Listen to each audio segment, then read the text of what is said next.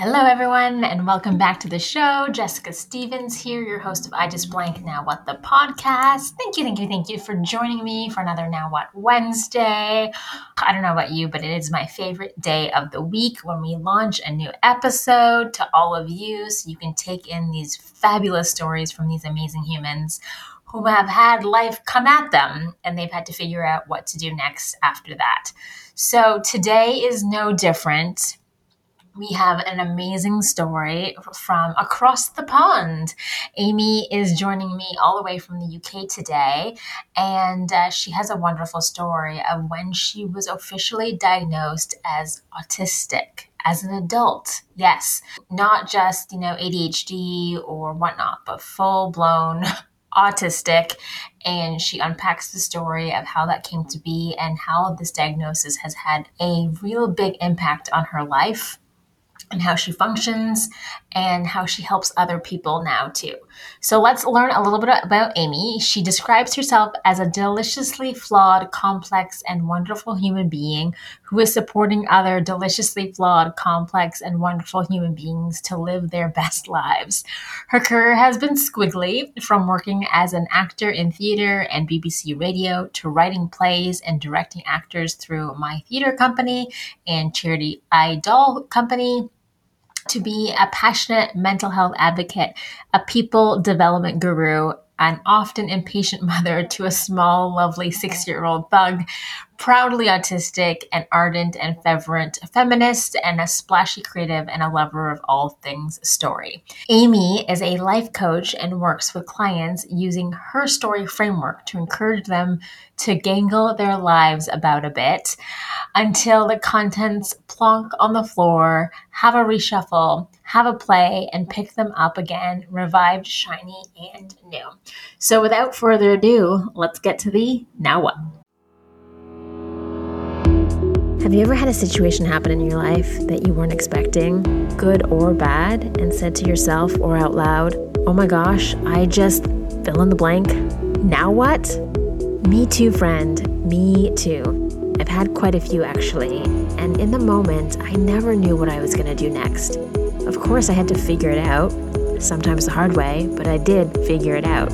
So join me and some amazing guests this season as we all share our own I just blank now what stories, so we can all learn from their transformational lessons to help us all answer that lifelong and often paralyzing question, now what? Hey friends, have you ever had that I just feel so bloated, now what moment?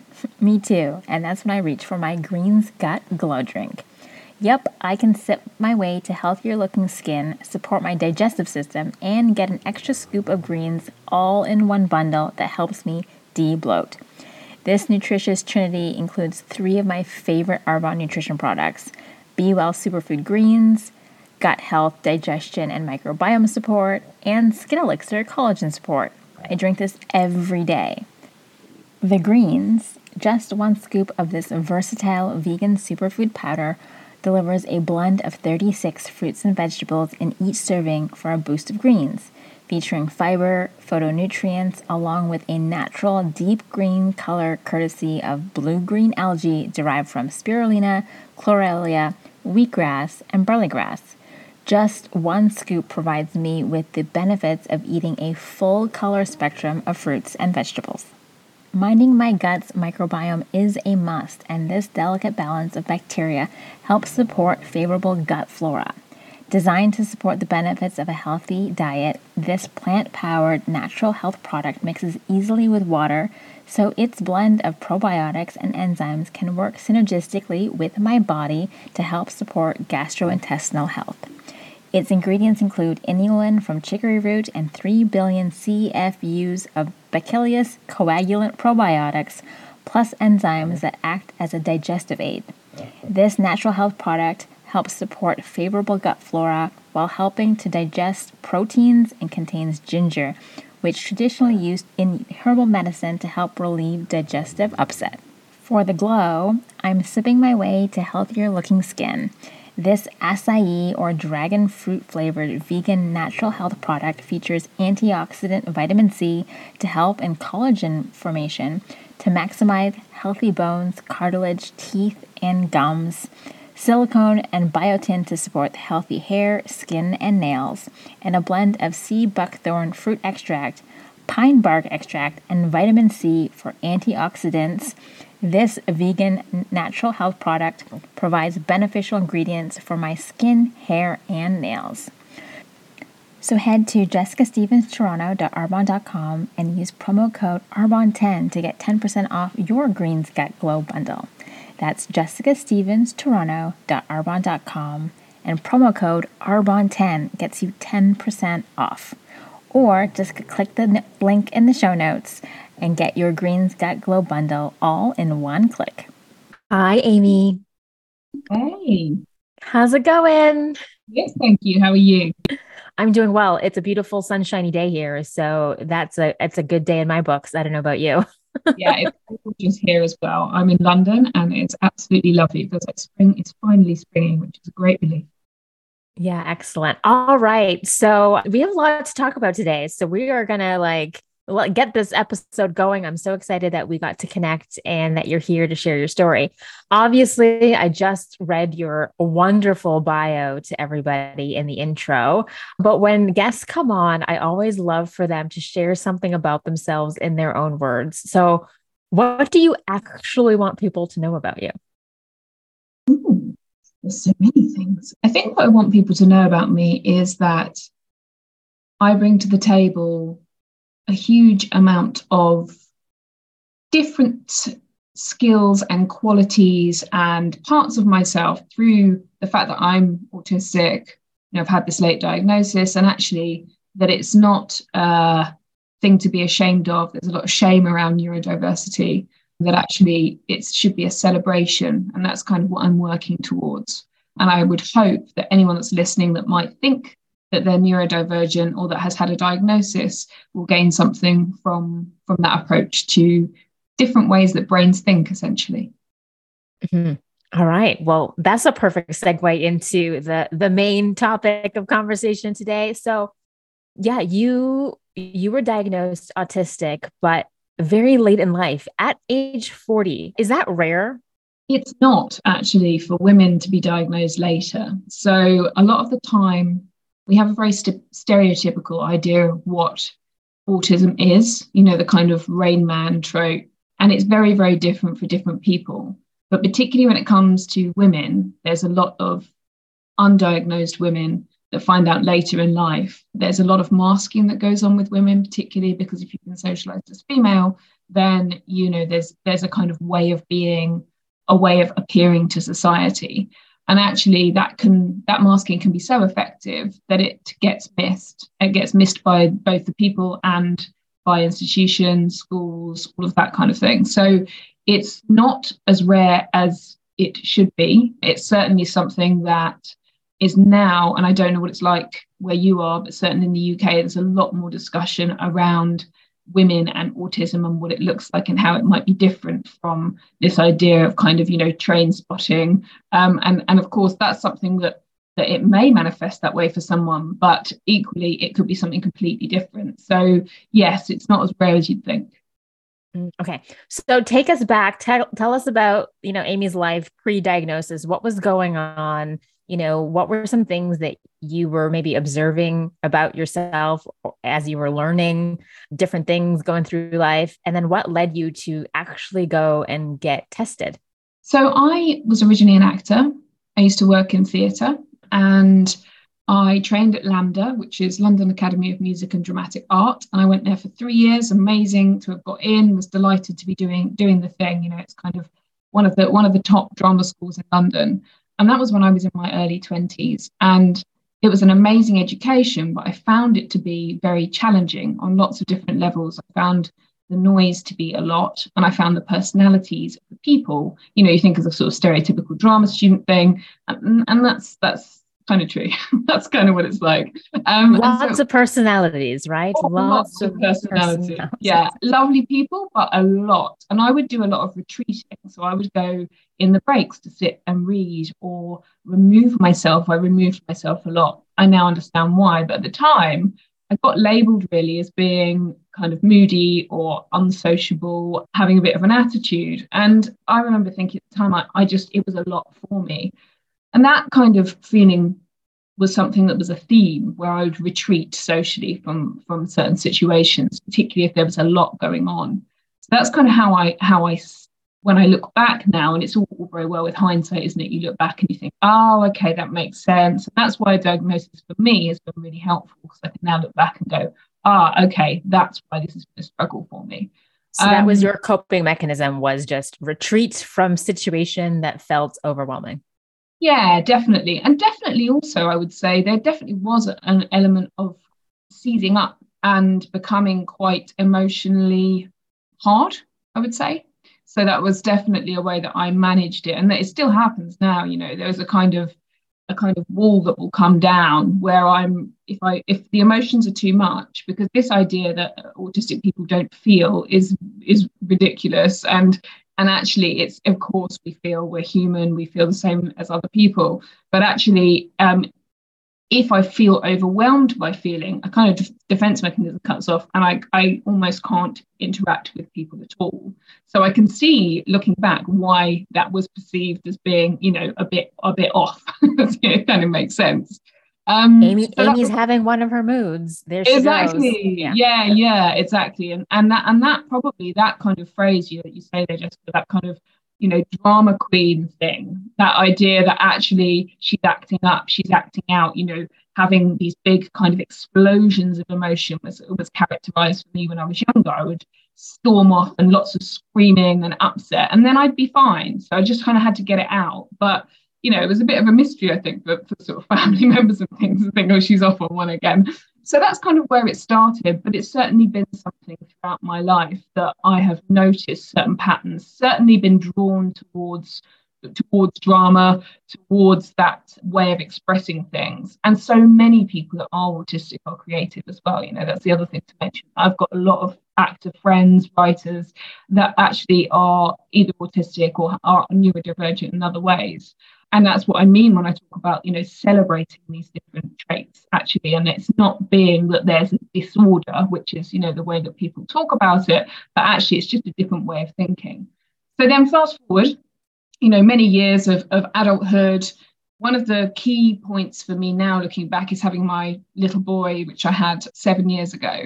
And when he was born, the noise of him crying, it's very difficult for any parent to hear their child crying. But for me, it was like physically unbearable. I would feel sick and I had to pick him up immediately.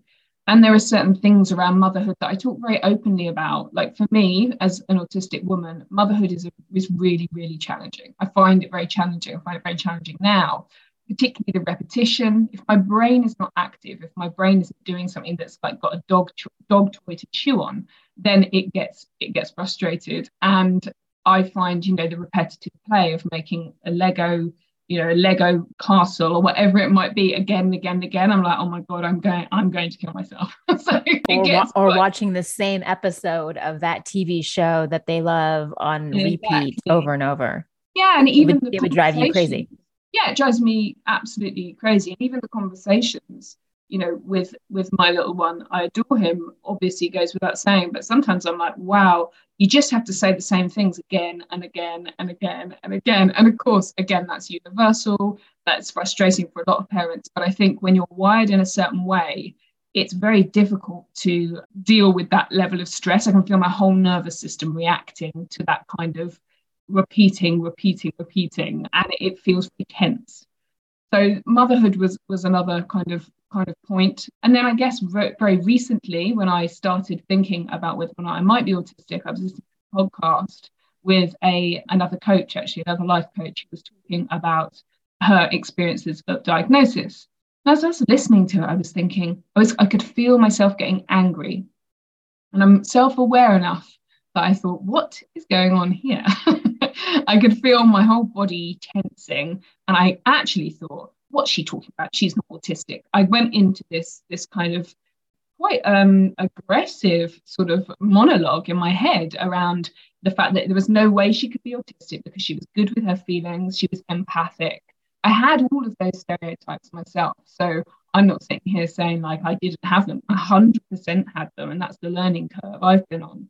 And I was listening, just getting more and more annoyed, thinking, what's she talking about? And as I reflected, I calmed down a little bit. I listened to it again a couple of days later.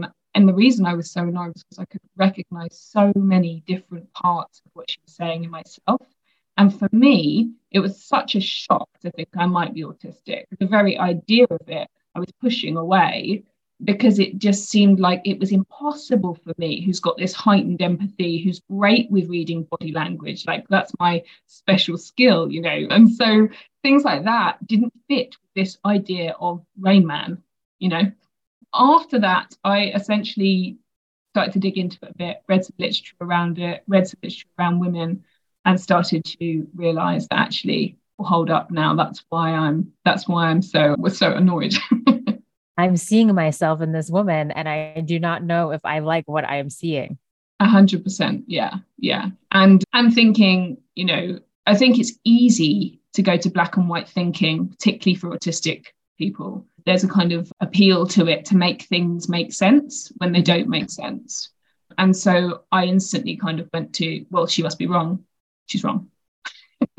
And then had to try and, understand that and unpick it and do the work and really get to grips with it. Of course, she wasn't wrong. She's right. She's an amazing coach. I've learned a huge amount from her. But in that instance, I noticed the pushback within myself. Okay. So you do some self-exploration, right? Like unpacking this for you. You start doing some research. I'm assuming you went down a deep rabbit hole of reading and the internet and finding things to get to a point where, okay, this could be possible. This could be me.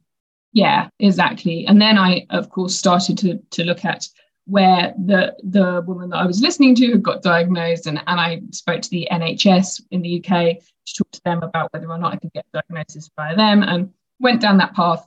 In the end, I managed to get some funding to get a diagnosis through something called Access to Work in the UK, which is great. And for anyone that's listening that is UK based, that's something definitely to look into, because it's not cheap to get a diagnosis or to look to get a diagnosis. Yeah, I was going to ask that. Is like, as children, there's obviously things and tests and whatnot that are kind of packaged up in what's available to kids. But once we adults hit a certain age, they're like, okay, you're on your own. So what is the cost in the UK for an adult to go and get tested?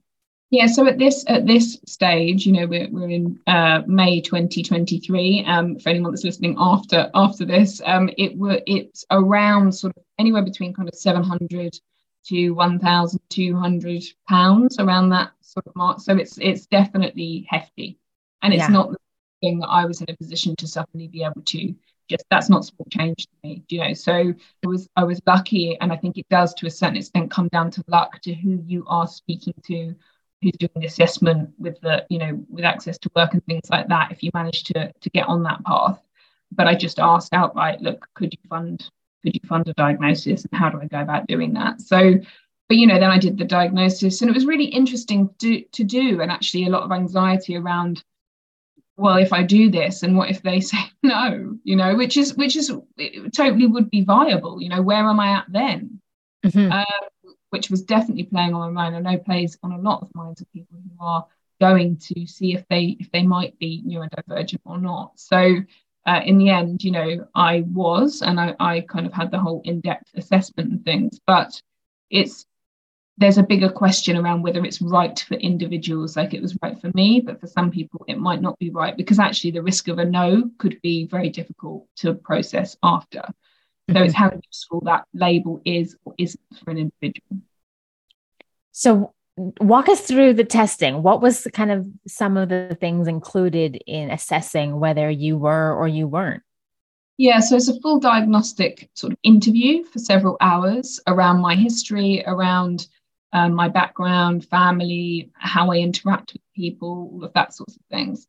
And then there's a diagnostic criteria where you get asked questions how likely are you to XYZ? So there might be questions around socializing, eye contact, things like that. But one of the things I found very interesting was actually some of the questions. I'm so adept at masking, as so many autistic women are, that when I was being asked the questions, I was thinking, well, it depends, because I can do all of that stuff beautifully well, but that's because I've learned how to do it. So it's kind of, how comfortable are you? Well, it's hard to know when, even within yourself, whether the mask is up or down at times, because you're so used to it, Mm-hmm. And I'm not a massive fan of the word mask, because there's an implied secretive element, and actually it's just a presentation of a version of you that helps you get on in the world. So don't love that phrase. I'm sure there were better ones, not that I found any yet, but yeah, so that was the process. But it was tricky to unpick, and this is one of the questions that a lot of autistic women will come out of this process when they get a diagnosis thinking, well, who am I then? Because actually, are you the presentation of self to public? Are you the presentation of self completely alone with your intimate partner, and of course we're all multifaceted, right? That's how we all show up differently in different spaces for what's appropriate for that environment. Exactly. But I think it's the level of of not being able to be seen as your most relaxed self, I suppose, to a certain extent, for me, certainly. So it's a lot of unpicking. There's a lot of processing. I'm definitely still, in the process of doing that right now. So testing, what you said, it was several hours. Yes, over the course of 2 days. Okay. So yeah, over the course of 2 days, yeah. So somebody who presents with, your particular group of anxieties, how stressed were you going into the test? Pretty stressed. Yeah, pretty stressed. And I was again able to just articulate that and say I feel quite nervous about this, which was great, because the person I was working with was brilliant, and he kind of put me at ease on that. But yeah, it's stressful. It's a lot of it is about, sense of self. And I've done working in the field that I work in, working with people, coaching people, doing my own therapy for years and years, all the stuff that comes with that sort of self-awareness piece. I am very self-aware, but equally it's scary. It's like who you are ultimately. And it's not to say it defines you, but it does, when you look back, as I say, really put things in a different frame. Mm-hmm. And for you personally, that was helpful, having the diagnosis and knowing. Hugely helpful, yeah. And there's still a part of me that's like, am I really though? Like, for sure, there's definitely still a real doubting part of me. It's just like, nah. Because some days I don't feel as autistic as others. I mean, quite extremely don't. Some days I will be going on the tube in London and it's so loud that I've got my noise cancelling headphones on, and I'm able to calm myself and it doesn't stress me out. Other days I'm actually fine. I'm feeling out there. I'm feeling like I can, the noise isn't upsetting me. I'm able to. So it can be quite varied. It's not to say that consistently it's always awful, but it really does depend on circumstances, on energy levels. There's the whole spoon theory thing of how many spoons you've got left. It's a kind of thing for people to Google if they're interested. It's just how many spoons you have in a day. So if you've got 10 spoons at the start of a day, it's like checking in how many spoons have you got left, because energy is only going to it'll take away those spoons. By the end of the day, you are like, if you hit one spoon by lunchtime, you're in trouble. So yeah, the tank is empty. Exactly. Yeah. So yes. I can't remember now what you asked me. No, that the diagnosis was actually helpful for you, right? Whereas you were saying that sometimes for others, going in and getting tested isn't beneficial, because of the results of processing that they're not, or and I guess here's another question: when you're given the results, is it kind of like on a scale and a spectrum?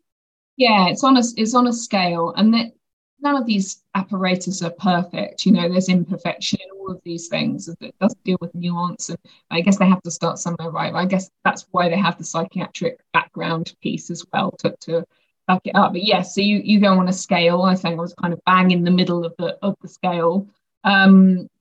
but also for sure, I've spoken to other autistic people who have said the rage that came afterwards for them, because they felt like, why was this not picked up? Why was this not picked up when I was a kid? How my life was different, all of those things. That's not something that I went to necessarily, but there's certainly confusion, and it can send you into a real, like, what? How is this possible? Sort of feel. And then this like deep dive analysis of your past, and you're picking apart all these situations and replaying these scenarios in your mind of, well, when I was in that situation, this is how I reacted. And oh my goodness, I'm sure you went down the rabbit hole of in your memory of like all of these scenarios and situations where you're like, that's why, or that's what, that's when.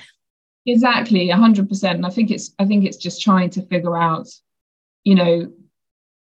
there has to be, with some of it's really useful, but sometimes there has to be a bit of a lightness of touch around, maybe it was that and maybe it was something else that was going on for me at that time. For me personally, that's how I have to approach it, because I can see there are real aha moments, but equally, you can end up over attributing, of being like, well, that's why my life has gone completely this way. And it's like, well, kind of bit of that. But for me, it's very useful, apart from anything, just in being able to manage my energy levels, being able to understand why I'm so tired if after a day of being with other humans, I'm just like, wow, I am out. I literally don't want to see anyone. Also, if I am not masking, if I am feeling like I want to be my more authentic autistic self, if I'm super blunt, which can be like super, super blunt, then I can have some understanding towards myself of why I came across, why I might have said something so blunt that maybe the other person is kind of like, whoa, okay,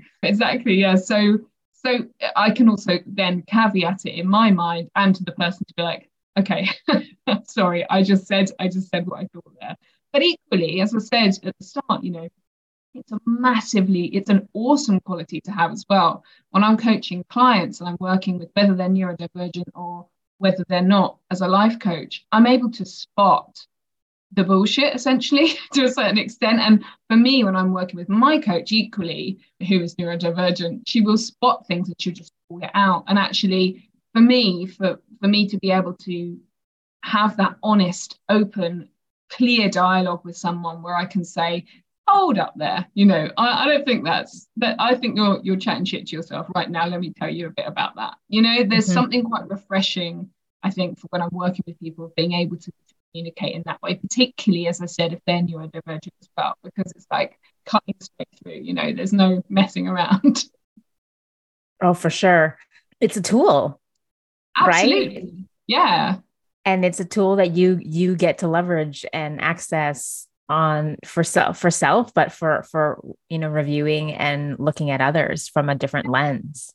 100%. The other thing I think that's really interesting that I think gets missed a lot is, as I said, the empathy piece, and this idea that autistic people don't feel as much. I feel so much. I'm like, it's too much how much I feel at times. But actually, one of my special interests, talk about, I don't know if any listeners or if you're aware, a lot of the time autistic people have special interests. So my special interest is actually body language and the way that faces move and the way that people speak and tone and all of those things. So, and that's possible, that came out of me when I was younger, not understanding those things, and therefore making it like my mission to understand every intricate nuanced detail about the micro movements of people's faces, and being able to do that as a specialist skill, being able to key into when I'm working in groups, when I'm coaching, or when I'm working one-to-one, being able to name with a client, oh, I noticed that something happened there with your body, being able to say those things. And actually you can really key into people by having that attention to detail, by having that hyper focus in certain areas. Now, if someone comes and talks to me about coding, I'm out, like I'm so out. If I'm at a dinner party or something, I'm dying inside. And if I'm not interested in a topic, I will do my best at masking, but it is so painful for me to make that kind of small talk. And so, but when I'm on my specialist subject, whether it's, psychology, whether it's the way that the mind works, whether it's story, because a lot of my work in coaching is also around story, then I'm in my element. So there's pluses and minuses with all of these things, but I certainly feel it feels like an amazing place to be coming with this work for me, to be coming working with people one-to-one and being able to add that extra element. And just thinking back to your past career as an actor and being able to like read nonverbal cues and all of that, how that played into your career and how you took on characters and, wanted to express and communicate non-verbally in scenes or what. I'm now just like thinking about like, oh, that was probably really, really helpful for you in your past career. And maybe that's what led you to a career in theater and acting from your love as a kid of performing or whatnot, is because of all of those little things. Yeah, it's definitely that. And actually, it's also thinking about kind of this idea of control. So for me, the way that autism manifests is I really need to feel in control. Like I need to feel in control. It's not a case that I need to time exactly when, because for some people it's about kind of leaving the house at certain times, and it doesn't really manifest like that for me. But if something changes, if I have a plan and something changes last minute, that is not good for my brain at all. I will be very, very stressed about that. And now I'm able to say, oh, okay, that's my neuros kicking off. I'm feeling a certain way because of the way that my brain is wired, and that's okay, and explain that to whoever I'm with. But I think around the theatre piece, around the acting piece, it's actually really interesting because being on stage, I can't improvise. I never could as an actor. That was like scripted. my worst nightmare. So you think about what theatre really is, you think about what acting is, exactly what you're going to say, where you're going to stand, the world of the play on stage or in the radio booth. Everything is controlled. It's literally, exactly what's going to happen from one bit to the next. Now, of course, someone might cough in a scene, someone might lose a line, but you have these ways to get back.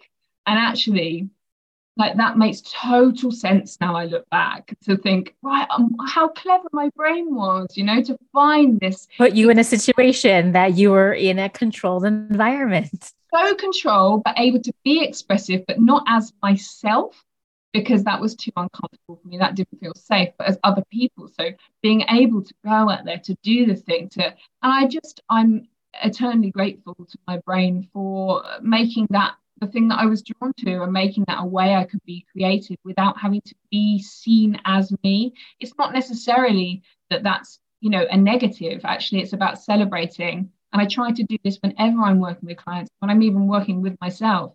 Actually, what's your clever brain done to make you feel safe? And how can you celebrate that? Like whether it's something, that often when I'm working with women, there's areas where we discuss people pleasing and things like that, and you just think, hold up now, what is people pleasing? What it is trying to help you feel safe in a situation where you feel you have to please a person in order to maintain equilibrium, right? So rather than beating yourself up, actually thanking your brain, that was awesome, that was something I really needed to do in that job, in that career, in that relationship, whatever it might be. I don't need it anymore, but well done, brain. That's kind of the approach.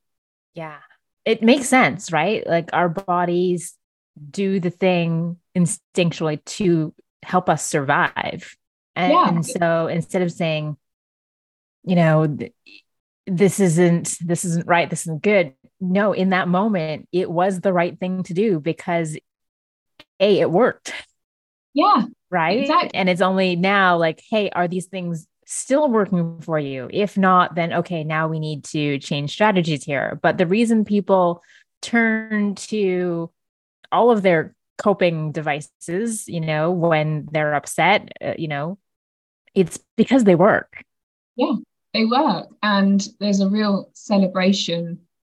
I really try to encourage people to celebrate that, whether that is the way their brain works because they're neurodivergent, or whether it's just because of what's happened to them in their life. Just being able to really relish and enjoy even a failure in inverted commas. It was something that you did, it happened, and actually where are you at now and what have you learned from it? So it's always the approach I try to take. Yeah. Awesome. All right. Well, now what? What's going on now that you have your diagnosis? I guess, you've shared a little bit about how you're using it in the work that you're doing now, but what's life like for you? How are the people in your life also responding to this diagnosis? Your son, your husband, your family? Like, I'm sure it's big news for you, but it's also big news for other people around you. Yeah, so I tried to explain it to my little one. So he's 7, which was interesting to try and explain to him. He did say to me, bless him, when I'm older, I'm going to be a doctor and I'm going to cure your autism. And I said, oh, darling, you won't be able to do that. It's not a bad thing, it's not, you don't need to cure it. Just the way my brain works. It's very sweet. But again, it's interesting. So it shows there's a societal.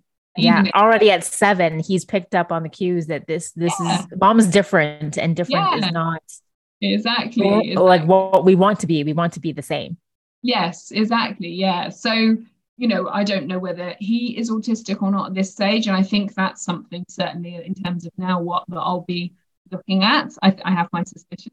But, it's led me to talk to my family about it, talk to my parents about it, about whether or not it may be that it's passing down the line. And I think they may have done a little bit of reading around that, but that's an ongoing process, I think. The way it's affected me is I can only speak about it positively from my experience. And I hope that anyone listening that suspects they might be would be able to down the line do the same. It's something that I'm able to say with my partner, oh, okay, something's gone a bit haywire in my brain. I need some help. And that's a really beautiful thing to be able to ask for help. My other half is also neurodivergent. So that, for me, that really helps because we're both able to have some laughs around it as well. Like, I'm a big believer in being able to laugh about these things because it can be so funny, when we're both off, it's especially with the little ones around, but it's like, okay, yeah. It's a lot. So being able to have some good humor around it and levity, but also being able to spot in each other, okay, you need a break, like something's happened here. That, or if he's turning on the juicer, then he'll say, because it's very loud, loud noises coming through, prepare yourself. Yeah, exactly. Those little things to be like, okay, this is going to happen. So that's been really helpful to people I work with, being able to be open about it.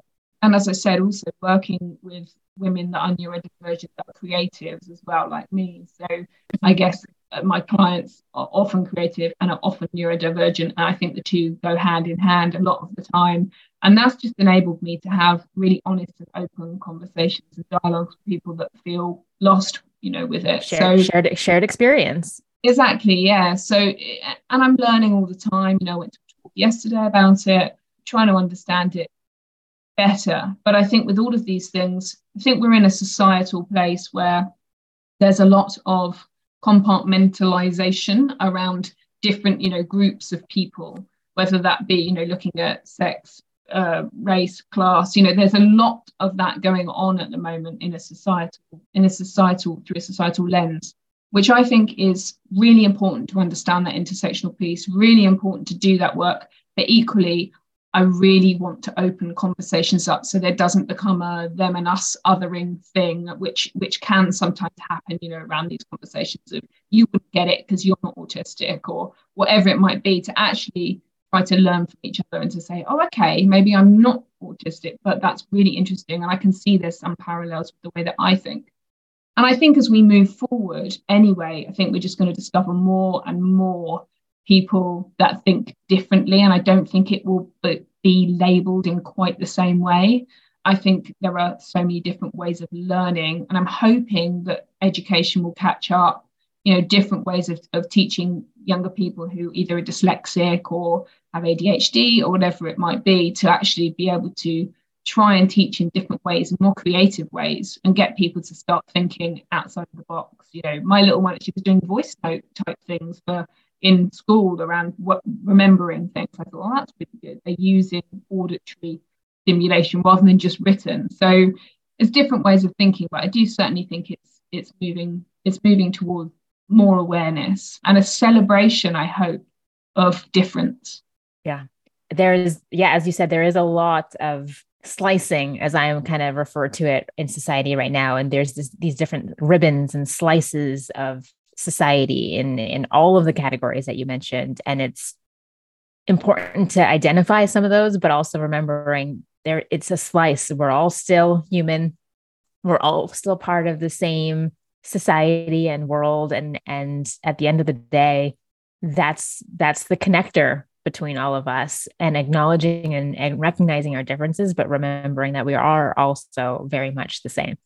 For sure. And I think one of the things that I do in the work that I do is working, as I said, I mentioned earlier, looking at story. And actually the stories that we have about groups of people, the stories we have about ourselves can be changed. And that's when I work with people, I try to unpick what your story is about yourself. And perhaps, with the neurodiversity hat on, thinking about why I've come to doing that, perhaps for me, it's about creating some order, because again, there's a lot of chaos. And one of the reasons that our brains are drawn to story is to try and make sense of things, right? So it makes total sense that that's been one of my special interests forever. And also because stories are just the coolest thing in the world. So I'm like geek about stories. That's why this podcast exists, because it was all about the stories and right. sharing them so that people can learn and experience and figure out for themselves, oh, what's my version of this? Yeah. Right. 100%. And I think actually one of the things as well is, of course, story, but also looking at why it's so difficult to speak about these things, and the shame, and what the shame signifies for women, particularly around talking about things that are, again, in inverted commas, wrong with them, things that they feel they can't talk about, which is why, as much as possible, I'm trying to talk about this so it's out. One of the things that they've looked at is that for autistic women, there's a much higher incidence of, unfortunately, of things like sexual violence, sexual abuse, simply because of the fact that there's a level of trust that autistic women might have that is not.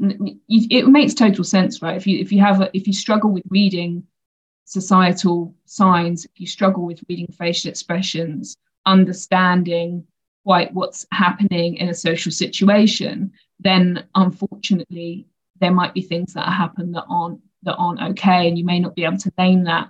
And so again, I just try to, whenever I'm talking to people about this, I want to mention it in the podcast, is it's understanding that, and it's thinking, right, that may be that someone's listening that has had that experience, and actually to just understand why that's happened, and to have an awareness of the fact that that's an awful thing that happens, but also it's trying to raise the awareness of actually we really need to be looking after people and helping empower people that are neurodivergent, so that shame thing can be lifted, because shame and women go hand in hand, unfortunately, because of how we've been socialized, whether that's looking at, being told that we have to shave our legs from the age of 12, or our bodies aren't good enough, all of that stuff, it all ties in. So it's really important, I think, to mention that as well, just because, to have an awareness around those instances, and actually acknowledging things, saying them out in the open, so that we can start to have conversations like this one. Yeah, love it. All right. Oh my goodness, Amy, we talked about so much. Thank you. Thank you for being so open and sharing your story. Where do you like to hang out? Where can people find you if someone is like very intrigued now, and listening to this podcast, similar to how you listened to that other one, and it just put them in a headspace, and they need to have a conversation? Where can people find you? Where do you like to hang out?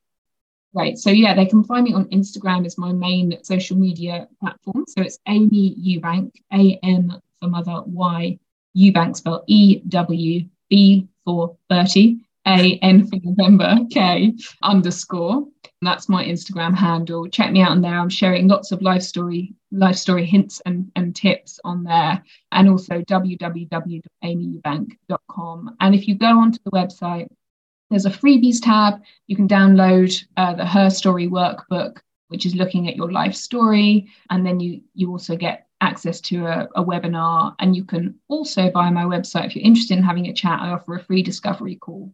So there's an ability to drop me a line as well. And just, if anyone wants to speak, to see whether they're interested in life story coaching, then I'm really happy to have a chat. I don't do the hard sell thing, as you probably gathered. I'm too straight down the line for that. I just say, do you want to do it? have a nice chat and conversation. So yeah, more than happy to do that as well. Awesome. Love it. All right, everyone. So if this episode and story resonated with you, please give it a like, a share, a listen. Don't forget to subscribe. Or if you know someone who could be experiencing something similar, please, please, please share this episode with them, because it may help them figure out their very own now what. All right, that is it for us this week. Thank you, Amy, so much for joining me. And we will see you next week for another Now What Wednesday. Thank you so much for listening. I appreciate it more than I can say.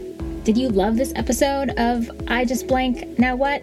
If you did, be sure to subscribe on your fave podcast platform. And if you're on Apple Podcasts, please leave a review. I do love reading them.